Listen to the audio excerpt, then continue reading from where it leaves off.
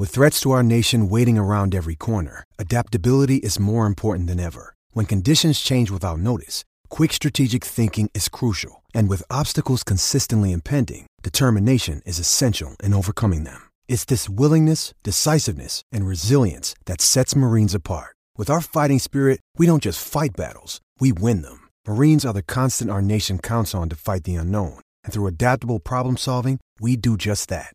Learn more at marines.com. KXNO Des Moines. The PSAs you hear on Miller and Condon and iHeartMedia Des Moines are presented in part by Nick Mick. We take care of our own. Now, here's Miller and Condon live from the DraftKings Sportsbook at Wild Rose Studios. This is 1460 KXNO. Des Moines Sports Station, 1460 KXNO.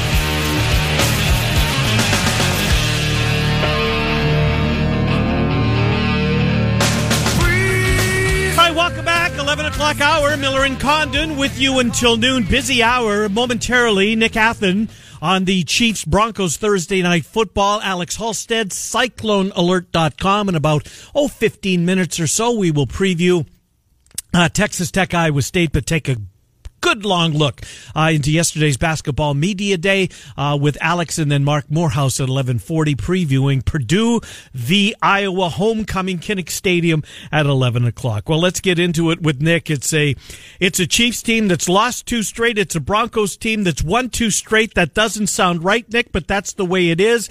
Lee Sterling, who just joined us, called this a must-win game for both teams. You know what? Yep. I get this point. I really do. How are you?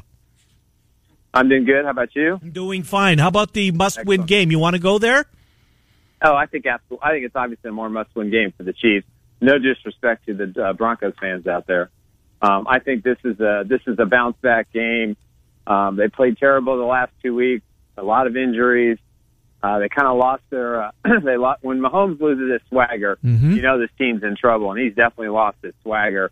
And I think that we're about to find out how badly this team believes that they are a Super Bowl contender, because right now I put them a notch below that path right now. I think they just got too many issues on the offensive line, on the defensive line. They got a lot of injuries. I mean, you take any NFL team and you take 5 or 7 starters out, you're going to struggle. I don't care who it is. And so they've really had to deal with that, but they have to win this game tonight. Just for their sanity, they'll give them 10 days to get ready for the Packers on Sunday night. They'll also give Brett Veach some time. I think he's going to make some roster additions this weekend, so I think there'll be some other new Chiefs available for that game. So I think a lot is riding tonight for Kansas City. So tell us about Patrick Mahomes. Certainly has not looked himself. We know he's dealing with an injury right now. How much of it is injury-related? How much of this is the offensive line in the state of flux? Tyreek Hill is back, but now you're moving wide receivers in and out. Yeah. I know it's a confluence of kind of everything together, but what's the biggest factor for his struggles here as of late? It really is it's more the offensive line than the ankle injury. I mean, he's being forced to become a pocket passer, and he's not a pocket passer. He is at his best when he's mobile, or at least has the threat of being mobile. He can escape the pocket. He makes plays on the run. I mean, he's the best quarterback I've seen in a really long time throwing the football on the run. And I think this offensive line is just so bad right now. They're trying to bring Rankin in there, who played pretty well last week. But they're struggling right now. I'm not really sure how they fix it in 3 days, getting ready for this game. I mean, they're going to have to probably run the ball more, but the Broncos defense is playing better than it ever has. And, they've got their swagger and confidence back.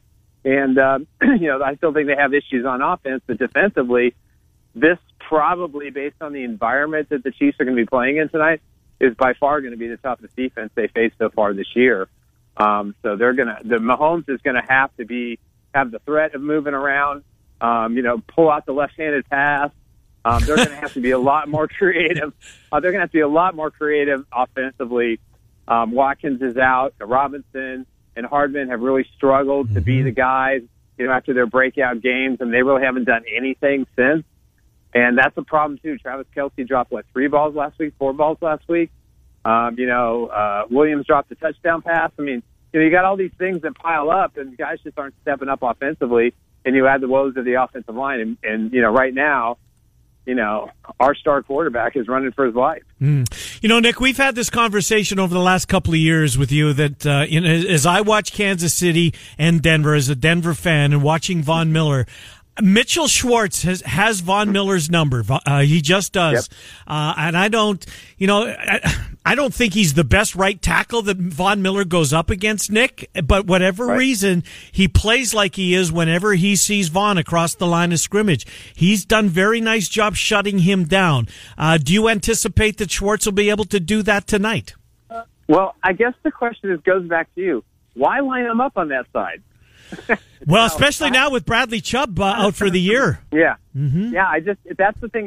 Even the last 3-4 years, that's been the case, and he's always lined up on that side when we've been, Fisher, when he's on, Fisher's a good left tackle. I wouldn't say elite, but right now, you got Cam Irving at the left tackle. Right. It's terrible. I mean, I just sit there and go, okay, I'm going to dip my shoulder, I'm going to go under his shoulder pad, and I'm going to get 4 sacks tonight. Yeah.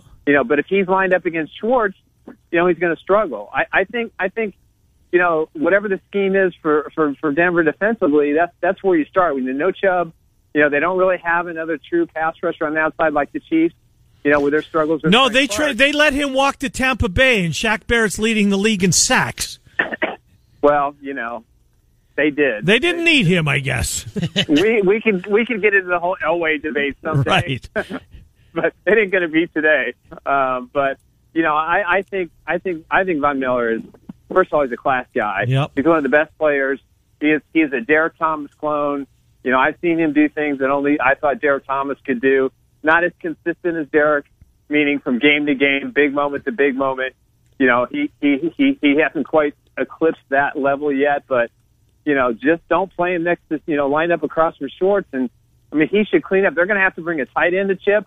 They're going to have to have a running back there. They're going to have to really be careful where he is because this offensive line is very vulnerable right now.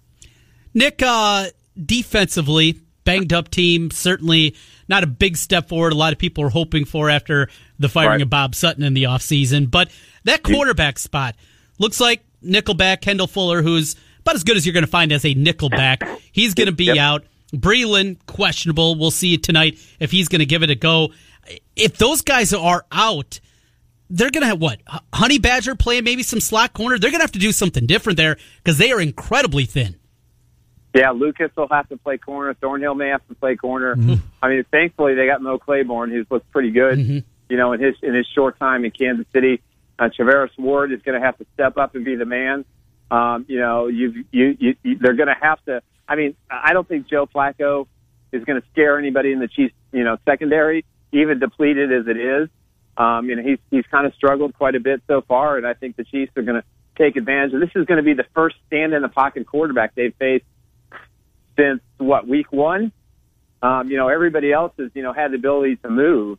And so I think the Chiefs are going to be in a situation where they can really tee off. But, it's going to be difficult. Yeah, we'll see. Look, Emmanuel Sanders didn't finish the game last week. I think he's practicing. They hope he's going to play. Cortland Sutton is emerging. I think he's going to be a really good player for Denver. Elway finally, he hit on one there. No offense, a bust this early in his career. It's too early to call him that. But I wasn't real pumped up when they made the pick at 20. I just don't think he's going to be as good of an NFL tight end as a lot of people thought he was going to be. Bust is over the top. That's unfair, but he hasn't taken steps forward.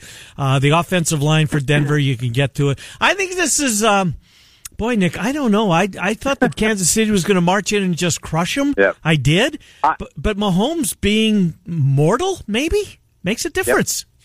No, it makes it. This really boils down. At the end of the day, I think this is going to boil down to coaching. I think clearly Andy Reid has the edge here, and if Andy has learned anything from his mistakes in the last 2 games, and I put both these losses square on him for some horrific play calling, based on what was being thrown at them, and based on the fact they didn't take advantage in the last couple of weeks of rookies and first-year guys in the secondary. So if you factor all that in with the struggles and Broncos got their mojo back defensively, this is going to be a fourth quarter, maybe an overtime game. I don't see an edge for either team, to be honest with you. I think this is going to be a 3 to 6 point win either way. I give the Chiefs a slight edge just based on coaching and the fact that they just own the AFC West, during the Reid era. I think that plays into what they won 5 in a row in Denver. Well, I don't think Denver's beaten them since Peyton Manning retired. Yeah, since Peyton Manning's retired. So, I mean, that's a long time in the NFL world. So I think if the Chiefs want to be in the Super Bowl conversation, they win this game by 20 points. If not, and this defense continues to be leaky up front, and just, get thrashed for 150, 200 rushing yards, they're a 3 seed probably. They're not going to get home field advantage. I mean, they're going to win the West. I don't think, even if they lose this game tonight, I still think they're going to win the West, because I just don't think there's anybody else in the West that's going to climb above them. There's just too many other. All those teams have issues. So, sorry, Nick. Chiefs still feel like certainly the best shot of beating the Patriots come playoff time in the AFC. But the team that has knocked off the Chiefs the last 2 weeks, the Colts and the Texans, what do you think will be the team best equipped to get to a Super Bowl out of those two come January? As far as the Colts or the Texans? Yes. I'm shocked by the Texans. I'm going to be honest with you. I think they're playing at a level that I didn't think they were going to play based on all the chaos in the offseason and all the changes. I think the Colts have the superior coach. I think the Colts have the superior front office, and they're probably. To me, I would say the Colts.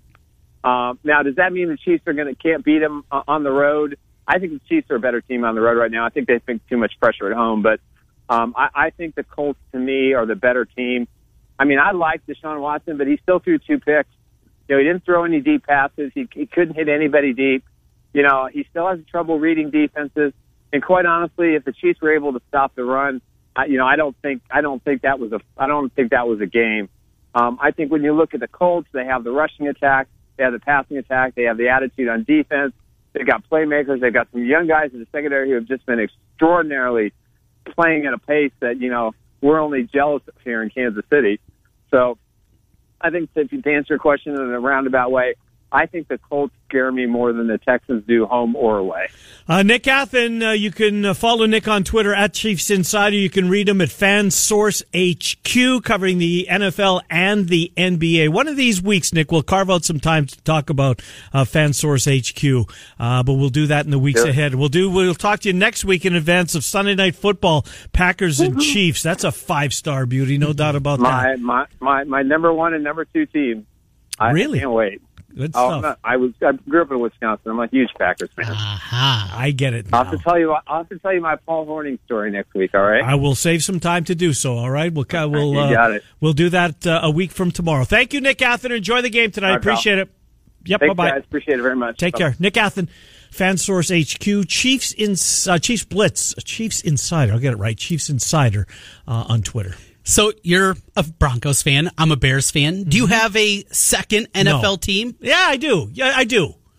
The Vikings. The Vikings would be. Your son's a Vikings fan? That's probably the main. And PA is, I like sure. Your buddies with PA. Yep. That makes sense. But yeah, the Vikings would be it. So I'm a Bears fan. Mm-hmm. My second team, it gets worse. Browns. Ooh. So my grandpa Kettleson, Grandpa Dean, he was the one that really. My parents aren't big sports fans. People are always baffled by that. Neither of my parents really like sports. My dad never watched sports. The only thing that beyond close to sports would be like a IndyCar race or something like that. That's all he watched. But Grandpa Dean, I'd sit there, this is back in the mid-'80s, and he'd have one TV on Sundays with the NFL game on, and during this month, during October, he'd have the second black and white TV that had the baseball on. So it'd be watching both. He'd read the Big Peach to me, but he was a Browns fan. He passed away right before 1986 in the AFC Championship game. So I remember it well. Had a soft spot, and that's also a reason I hate your Broncos. Right. And that horse-faced John Elway still annoys me 30-some years later. He crushed a lot of fan bases' dreams. Those Brownies. And it has been ugly ever since. We'll take a timeout. Alex Halstead joins the fray next. We're going to take a long look back yesterday at Iowa State Basketball Media Day. By the way, Iowa State was just picked 7th in the Big 12 coaches poll. Okay. 7th. As you said to start the show, right? At the very top, there's a couple, and then that middle. Very, very, a lot of parity. But first, before we do that, Trent, let's do this. And what is this? Well, it is time to put another $1,000 in your Bold bankroll or wherever you could use that $1,000. Simply text the keyword car to 200-200 right now. Car to 200-200. You'll get a confirmation text and info. Standard data and message rates apply in this nationwide contest. Alex Halstead on Iowa State, Mark Morehouse on Iowa. Before we get out of here at noon, Miller and Condon, Des Moines Sports Station, 1460. Des Moines Sports Station, 1460 KXNO.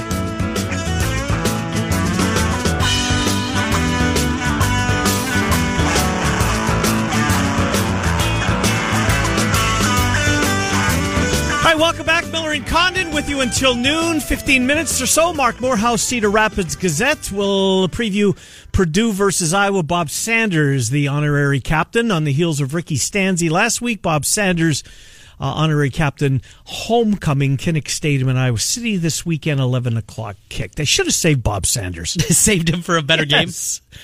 Don't you they think? got a losing streak against Purdue. You got to do something to turn it around. Fair point. Let's get Alex Halstead in here. Iowa in a few minutes. Right now, Iowa State. Alex, good to talk to you. Trent and Ken, we would like to start with Basketball Media Day from yesterday, if that's okay with you. Yeah, that sounds fine. I was just going to tell you guys, it's starting to get to the time of year we're going to have to figure out what to talk about because there's a lot of both going on, starting with yesterday. Yes, indeed, there are. For many years, it was very easy. It would be basketball all the time by the time we got to this point. And Matt Campbell's changed that conversation just a little bit, Alex. That's an excellent point. Yeah, quite a bit. Yeah, we're in the heart of covering Iowa State trying to stay in the Big 12 race the next couple of weeks, and at the same time, basketball starting a season where they're just picked seventh, but I think they have higher expectations than that. I do too, and I think Bolton's a big reason for that. And I guess on one hand, you take a look at all the scoring that they lost and the playmakers there's some good players that exhausted their eligibility in Ames after the season this year. So on one hand, I understand why they're being picked the way they are, but on the other hand, there's a lot of talent there. And I guess I want to start with Zion Griffin, who is really a guy that he was I don't know if he was the biggest talker yesterday, or one of the bigger talking points yesterday, but a lot of buzz on Griffin after media day yesterday. What can you tell us? Yeah, Zion Griffin, I would agree, would probably be the biggest talker yesterday, and it wasn't some fabricated media story in terms of media day. Sometimes in media day you're talking to so many different people that maybe some story can kind of get inflated. It seems like every year at media days, programs across the country talk about their depth, and then it ends up being the same as the year before. But this was a storyline where Steve Prohm, unprompted in his opening statement, said that Zion Griffin is the most improved player on this team. And, it sounds like he's really carving out a role for himself. That was kind of the thing last year is right before he got to Ames, he had the MCL injury. It was kind of minor, but then he had some family issues. And so, he kind of had a setback last year, was the number 103 overall player in the country coming in, a well-regarded four-star prospect. And, now it sounds like he's probably going to add some depth to that front court, probably be a small ball type guy. And, his role really, Steve Prohm said, is to make threes when they're there. They want him to shoot around 35% and really crash offensive glass. And it sounds like him on the offensive glass has been what's really stood out to them. And they'll find out a little bit more as they go into these secret scrimmages the next 2 weekends. Tyrese Halliburton has had so much buzz in NBA circles, and you look at those draft lists, he is up there. He's not a guy that stuffs the score column. It's not who you typically think of as a future NBA star, but people love him, his versatility, his ability to shoot, his ability to run a basketball team. But in terms of scoring, what are the expectations for him this year? Can Tyrese Halliburton be a guy that they can go out there and get 14, 15 a night? Yeah, that's one of the things that he was asked yesterday is how much does your scoring have to increase? Him and Steve Prohm were both asked about that, and he said, yeah, it has to increase. Whether that means there's a night where he's got to go score 30, but he said there's might be nights where he scores 8 and they win, and that's fine. So I think that's what's going to be most interesting with Halliburton is I don't know if we're going to consistently see him score 14, 15, 16 every night, but I think that's where the number's going to come out to because I think there's going to be nights where he scores 24. But there might be nights where he scores 10 because I think that's just the type of player he is. He doesn't really force a lot of shots. I think that's one thing we saw last year is, he averaged 6.8 points per game last year, but that was on 4.8 shots per game. He really has taken good shots. He shot 40% from three. So I think that's what's going to be interesting is we all know his role has to increase alongside, probably Prentice Nixon and Rasir Bolton coming in. But I don't know if consistently he's going to do it every night because I think, he kind of hunts his shots when he can get them. So he said he does need to hunt shots a little bit more. He needs to be good at that. I think he's going to have an opportunity to score because I think he's going to play off the ball at times as well. So that's really one of the most interesting things is how much does his scoring increase, and is it consistent night to night? We're seeing him score 14, or is it, some nights he's scoring 8 to 10, and some nights he's scoring in the 20s. Which of the freshmen will have the bigger impact on this year's team, Alex? I think it's going to be Trey Jackson, kind of without a doubt. It sounds like he's probably going to be able to work himself into the true rotation. He's been one of their standout guys. He's a guy that I think they feel comfortable can go and make shots from beyond the arc. Right now, it sounds like he's been playing the main point guard on their gray team, which is kind of their number 2 team. Mm-hmm. Their red team is their 1 through 6 or so. So he's been the main point guard. And I think Steve Prohm said yesterday, if they really want to go true small ball, this is not something they've practiced a ton. But if they really went true small ball, it would probably be, Tyrese Halliburton, Rasir Bolton, Prentice Nixon, and Trey Jackson as the 4 guards. So he's already being discussed in that area. But I think he's going to be the guy, but I won't count out Caleb Grill still playing a role. Prohm did say yesterday that if you're looking for another guy that can come off the bench and hit a 3, that's the one thing that Caleb Grill does really well. So those 2 are for sure the 2 freshmen that are going to probably play this year. But I think Trey Jackson, is probably in mind to play more minutes of those 2. With Halliburton and the emergence here, the freshman, you mentioned Trey Jackson. What does that mean for grad transfer Prentice Nixon, a sit-out transfer, in fact, from a year ago? Senior year, sat out a season for this one. How does he fit in? Yeah, they think he can be a double-figure scorer, but the really big talking point around him is defensively. They think he brings the toughness. Obviously, he's coming from a Colorado State program where he was coached by Larry Eustace, and I think that's instilled him in a little bit. But It sounds like he's the guy that can guard the point guard on the other team. So I think that takes a little bit of the pressure off Tyrese Halliburton. But they really think Prentice Nixon, Rasir Bolton, and Tyrese Halliburton are kind of interchangeable in terms of playing the 1 through 3. Probably maybe more so the 1 through 2 when you're talking about Nixon. So I think he's probably going to guard the other team's best player, at least in the backcourt. And then I think he can also handle the ball. Halliburton said that he'll probably be the guy that brings up the ball if it's just, say, a half-court offense. But in terms of, how they like to play getting up and down the court, they think that whoever's closest to the ball, Halliburton, Nixon, or Bolton, is going to be the point guard on that possession in terms of bringing the ball up the court. So all 3 of those guys are going to be kind of interchangeable in that regard. Last basketball one for me, unless Trent's got one, we'll segue to football. But how hungry did Solomon Young appear to be? He's got to be ready to get on the floor and have an impact, as he was missed last year.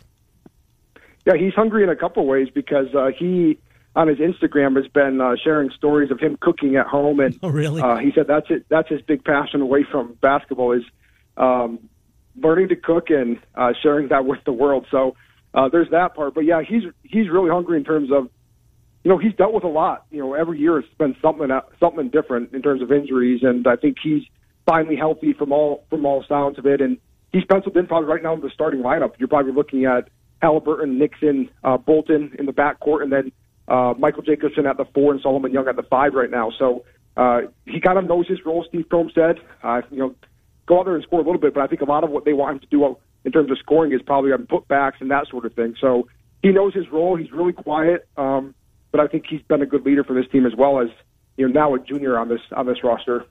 Let's get into some football before we run out of time. It's Texas Tech on the road this weekend. Alex, one thing we were talking about, certainly injuries and what is happening with Eisworth as he sat out, and the injury to Orion Vance, both of those guys. Me reading between the lines, I'm not sure if either guy is going to play. Ken was at least a little bit more hopeful on Vance. What are your thoughts on those 2 guys, their chances this weekend? Yeah, the injuries, sometimes are all kind of all over the place in terms of what we hear. Last week, Eisworth started the week as probable. He did practice towards the end of the week, but then didn't play. And now he's, Campbell yesterday called him questionable, which technically would be a downgrade from last week's probable. So it's hard to get a gauge on those. But I think Eisworth is probably getting closer to playing. I think the question is, do you want to play him this week, or do you try to give him even one more week and make sure you have him for a big stretch run? Not to say this game isn't important too, but I think you got to figure out how far along you can get him. They really liked what Braxton Lewis did last week. I think that probably eases them into allowing Eisworth to have a little bit more time. Lewis graded out according to Pro Football Focus as the top safety in college football last week. And obviously we saw that with our eyes just in terms of what he was able to do in the game. So I think that gives him a little bit of comfort if they do need to give Eisworth another week. I think, Vance, though, is really important. He's the guy that had a sack in every game before last week and really disrupts things. And I think, Mike Rose moved inside, played really well. Jake Hummel can come in, Bobby McMillan. But Vance gives you a different type of pass rushing ability that is going to be really important. The one thing with Vance is we really haven't heard what the injury is, but Campbell did say he's questionable. So, with what we've heard, I'd probably lean towards one or both not playing just because it seems like day-to-day tends to become week-to-week in recent weeks. That would be 3 starters out of the lineup if neither of those two gentlemen can go. Hey, last thing for you. Matt Leo's really coming on, and I know he's getting a lot of press this week, especially after that game over West Virginia. I think he's had a really nice senior season from where he was to where he's at now. Is there a chance? I know he's older, and that might scare some NFL teams away. Maybe he's not drafted, but is there a chance he's going to be given a chance to continue his football career after his senior season? Yeah, that's kind of always the question because, coming out of JUCO, he had kind of all the intangibles or at least the measurables. And you're right. I think he's 27 years old now, so he's an older senior, of course. So, I think that maybe has to for sure lend to him being kind of an undrafted free agent. But he's got the size and he's just starting to come on in terms of, football knowledge and kind of knowing his assignments and not missing assignments to the point where, as an undrafted free agent, when, the NFL loves the measurables so much, you would think someone would maybe take him at least for that and take him to rookie minicamp and see. I think he's still got a lot of work to do, but, you got to keep in mind that he's really been playing football for, 4 years or so. So he's finally starting to hit that stride, but, yeah, he does face the dilemma of also being in his upper 20s already. Yeah, excellent. That's the biggest hindrance for him. Have you guys asked him about, what he plans to do after this year? We haven't really, but, it's going to be interesting kind of with him and, I guess, Jamal Johnson. It's kind of the same thing with Jamal Johnson, and we're starting to see him come on his own, and saw that last week with him blowing up that screenplay and everything. So guys like that, it's interesting to see if, probably not draft picks, but would they be willing to do that or go to the XFL or something like that? Alex Halstead, CycloneAlert.com. Alex, great piece, great hit. As always, we appreciate you coming on. We will talk to you a week from today. Thank you, Alex Halstead. Yep, thanks, guys. Good to talk to you. Alex Halstead, Cyclone Alert, part of 24/7 Sports. We'll take a timeout. Mark Morehouse will wrap things up with this. We will take a look at Purdue versus Iowa. 11 o'clock kick on Saturday morning. Miller and Condon till noon on 1460. KXNO in your pocket with iHeartRadio on your smartphone. This is Des Moines Sports Station, 1460 KXNO. Hi, Miller and Condon, final segment of the program on a Thursday. Thanks for being with us. If you missed any portion of it, or there's a guest you missed, or want to hear something that they said, you go to KXNO.com and click the podcast link. Podcast will be posted within 30 minutes of the show. 10 minutes of the show concluding. Let's get Mark Morehouse in here as we take a look at Purdue, Iowa, a get-well weekend in Iowa City. Mark, Trent, and Ken, thanks for coming on. How are you? Hey, good. How are you guys? Doing pretty well. Certainly feels like this is just what the doctor ordered, right? A banged-up Purdue team that's missing a whole lot of pieces, that's going to throw the ball. I would think that Hawkeye fans, as down as they've been over the last couple of weeks, Mark, they're going to get a jolt of good feelings, perhaps, as they leave Kinnick Stadium with a resounding victory. That's how I see it. Am I wrong? No, I'm picking Iowa 40-17-ish, somewhere in the neighborhood. Purdue is averaging 63 yards rushing a game. This is not a serious Big Ten team with a serious agenda. The one thing that Purdue has a couple things. They have a 2-game winning streak over the Hawkeyes, so that kind of shows you, okay, Iowa does have to keep its guard up here. But also, it was how Purdue got those 2 wins. They did it the exact same way, the long ball with speed. And I think this roster does bring a certain element of speed. It feels like Jeff Brom has identified that as the differentiator for his Purdue. A lot of athletes from Kentucky. This has a southern flavor, almost an SEC type of athlete base. So there is a speed element here that Iowa has to deal with. It shouldn't matter that much, though, in this game. So losing streaks are never fun by any means, Mark, and noticed you getting some questions.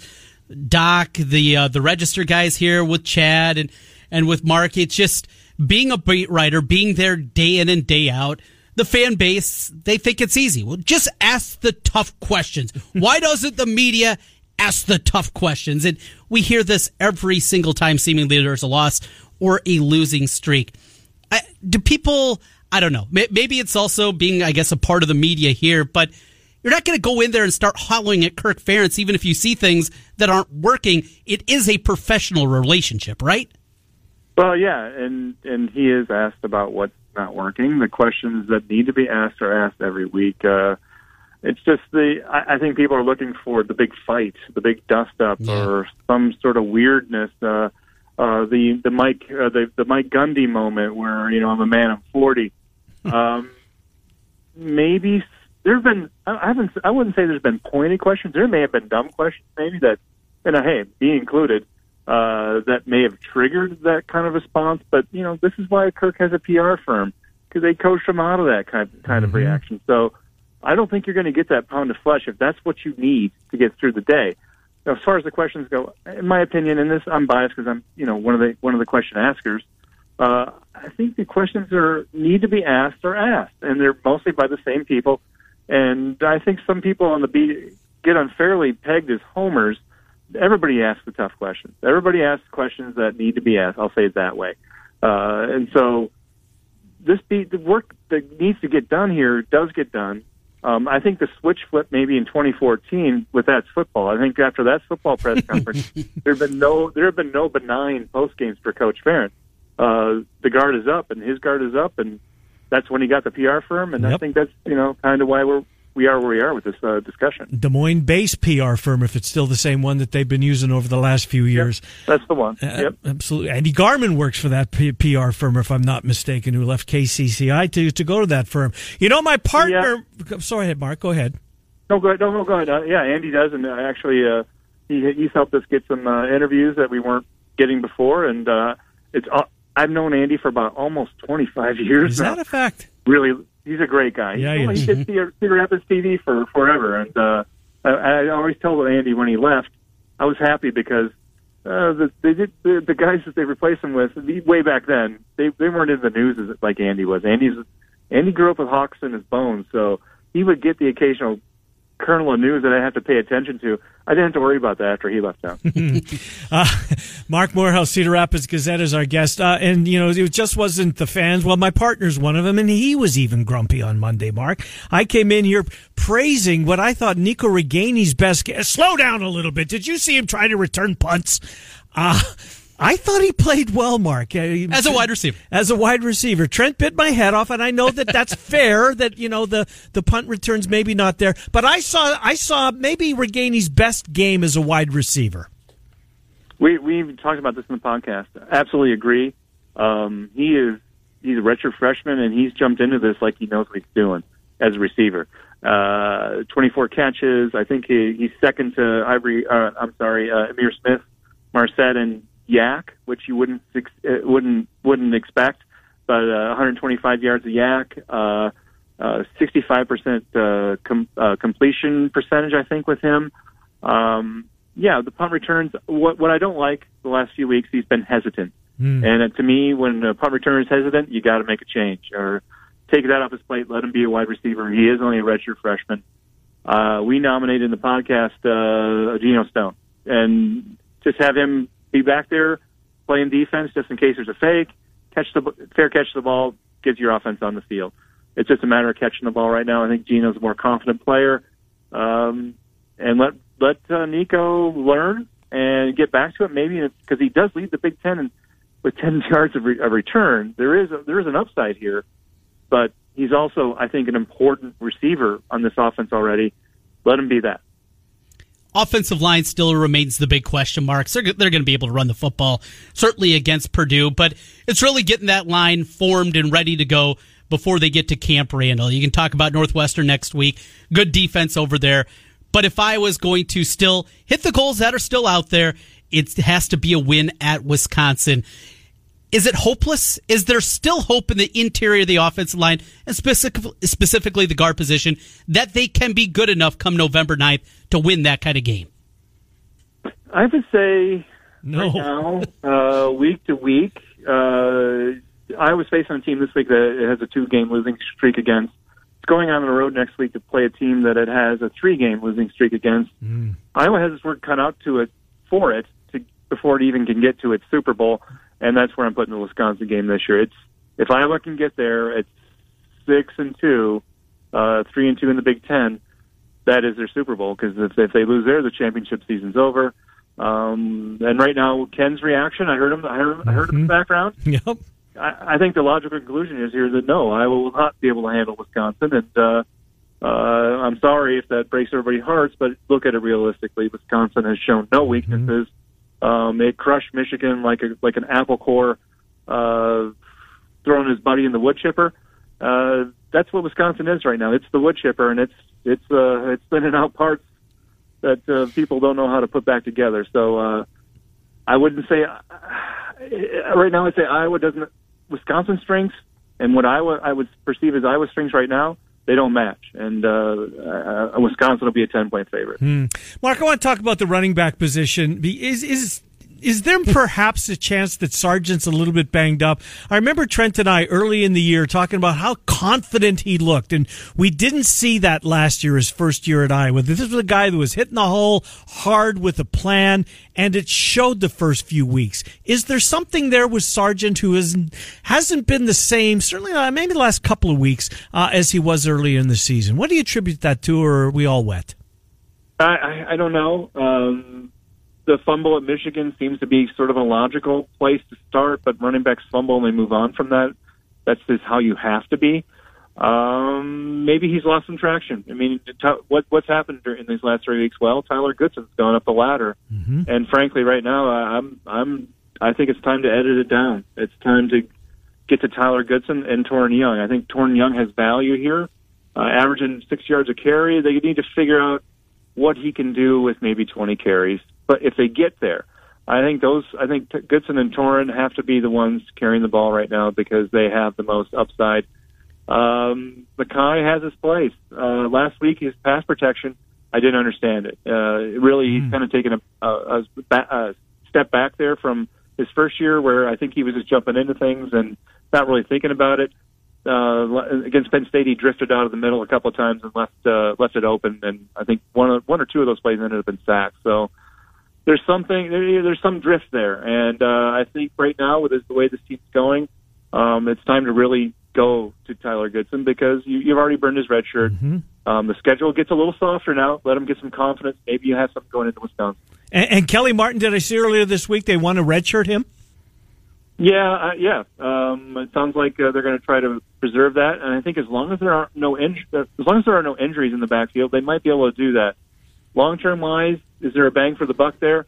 I think it would give Ivory Kelly a chance to grow, a chance to see the game a little better, and who knows, maybe he comes back next year and he's the guy. Maybe we'll see on that. Who knows? No, absolutely. He was the guy at one point. He was. Not saying he can't be again. August 2018, the star of August camp, and boy, have we seen a lot of those that never came to fruition. Hey, last thing for you, Mark. Mark Morehouse joining us from the Cedar Rapids Gazette. It was spring, summer, August. We were talking about this for a long, long time. Iowa's changed defensively. The philosophy is changing. We're a 4-2-5 team. 10 plays in, they're no longer a 4-2-5 team. They go back to the traditional 4-3. If there's ever a time to break it out, quarterbacks finally healthy. A team that has obliterated you throwing the football. What will we see this weekend? Is the 4-2-5 making a comeback against the Boilermakers? You know, I want to say yes, but I think wouldn't it last week have been really the time to lean into that? Mm-hmm. So right now it tells me that they're not comfortable with what the prospects are there. And, yeah, Kirk Ferentz said it. He said the 4-2-5 is part of their DNA now. And I think that's a pretty strong statement. Well, this year, you can't say it's been totally closed out, but it's been mostly closed out. And now, Trent, I'm kind of stuck on the idea that maybe that was just a Monty Hooker. Maybe that was just a Monty Hooker, mm-hmm. and then who else did they bring on the field at moving Amani down, who do they bring onto the field? Geno Stone. Geno Stone. And boom, there you go. That's why that move works so well. Geno needed to be out there. Geno's one of their better football players. That made them a lot better last year. So there's no Amani this year. And I don't know if they just, that position, you can get caught out of position pretty quickly. You need a tackler in space. It's a tough position to fill, and right now I don't think that they like what they're seeing. I think that's the conclusion we draw. So they're willing to put Nick Neiman, the outside linebacker, on a guy like KJ Hamler and take their chances. That's the reality of the situation. They are not seeing what they want out of the cash position, and so that's why it's not on the field. Sure, that it feels like maybe a broken promise. Maybe they get back to it, but I'm starting to think that this situation earlier this year, it's just not going to happen. Mark Morehouse, Cedar Rapids Gazette. Mark, thank you. Appreciate it. We will talk to you next week. You bet, guys. Take care. Yep. Thanks. Good to talk to you. Mark Morehouse, Cedar Rapids Gazette. I think they're going to whoop them, and so does Mark. Whooping. Come get your whooping, Purdue. The hated rival. That's right. The old leaders and legends. I remember that. Protected crossover Purdue. It gets nobody. You throw out all the records, Trent. This thing has 11 o'clock ESPN2 written all over it every single season. I know it isn't, but here we are. We've got the football game tonight. Which side of this are you going to be on? Chiefs are a favorite in the football game. At 3 1/2, I do like Denver. You do? I do. Something's wrong with Kansas City. Something deeper. It's an ankle, perhaps, of their quarterback. And the cornerback position, we were talking that earlier with Athen. That really makes me nervous for Kansas City. You got to have dudes that can cover. Yeah, but Sanders didn't finish the game last week, and it's a short week. We'll see. Sutton's going to be a real player in the league. Anyways, busy day tomorrow, but thanks for being here with us today.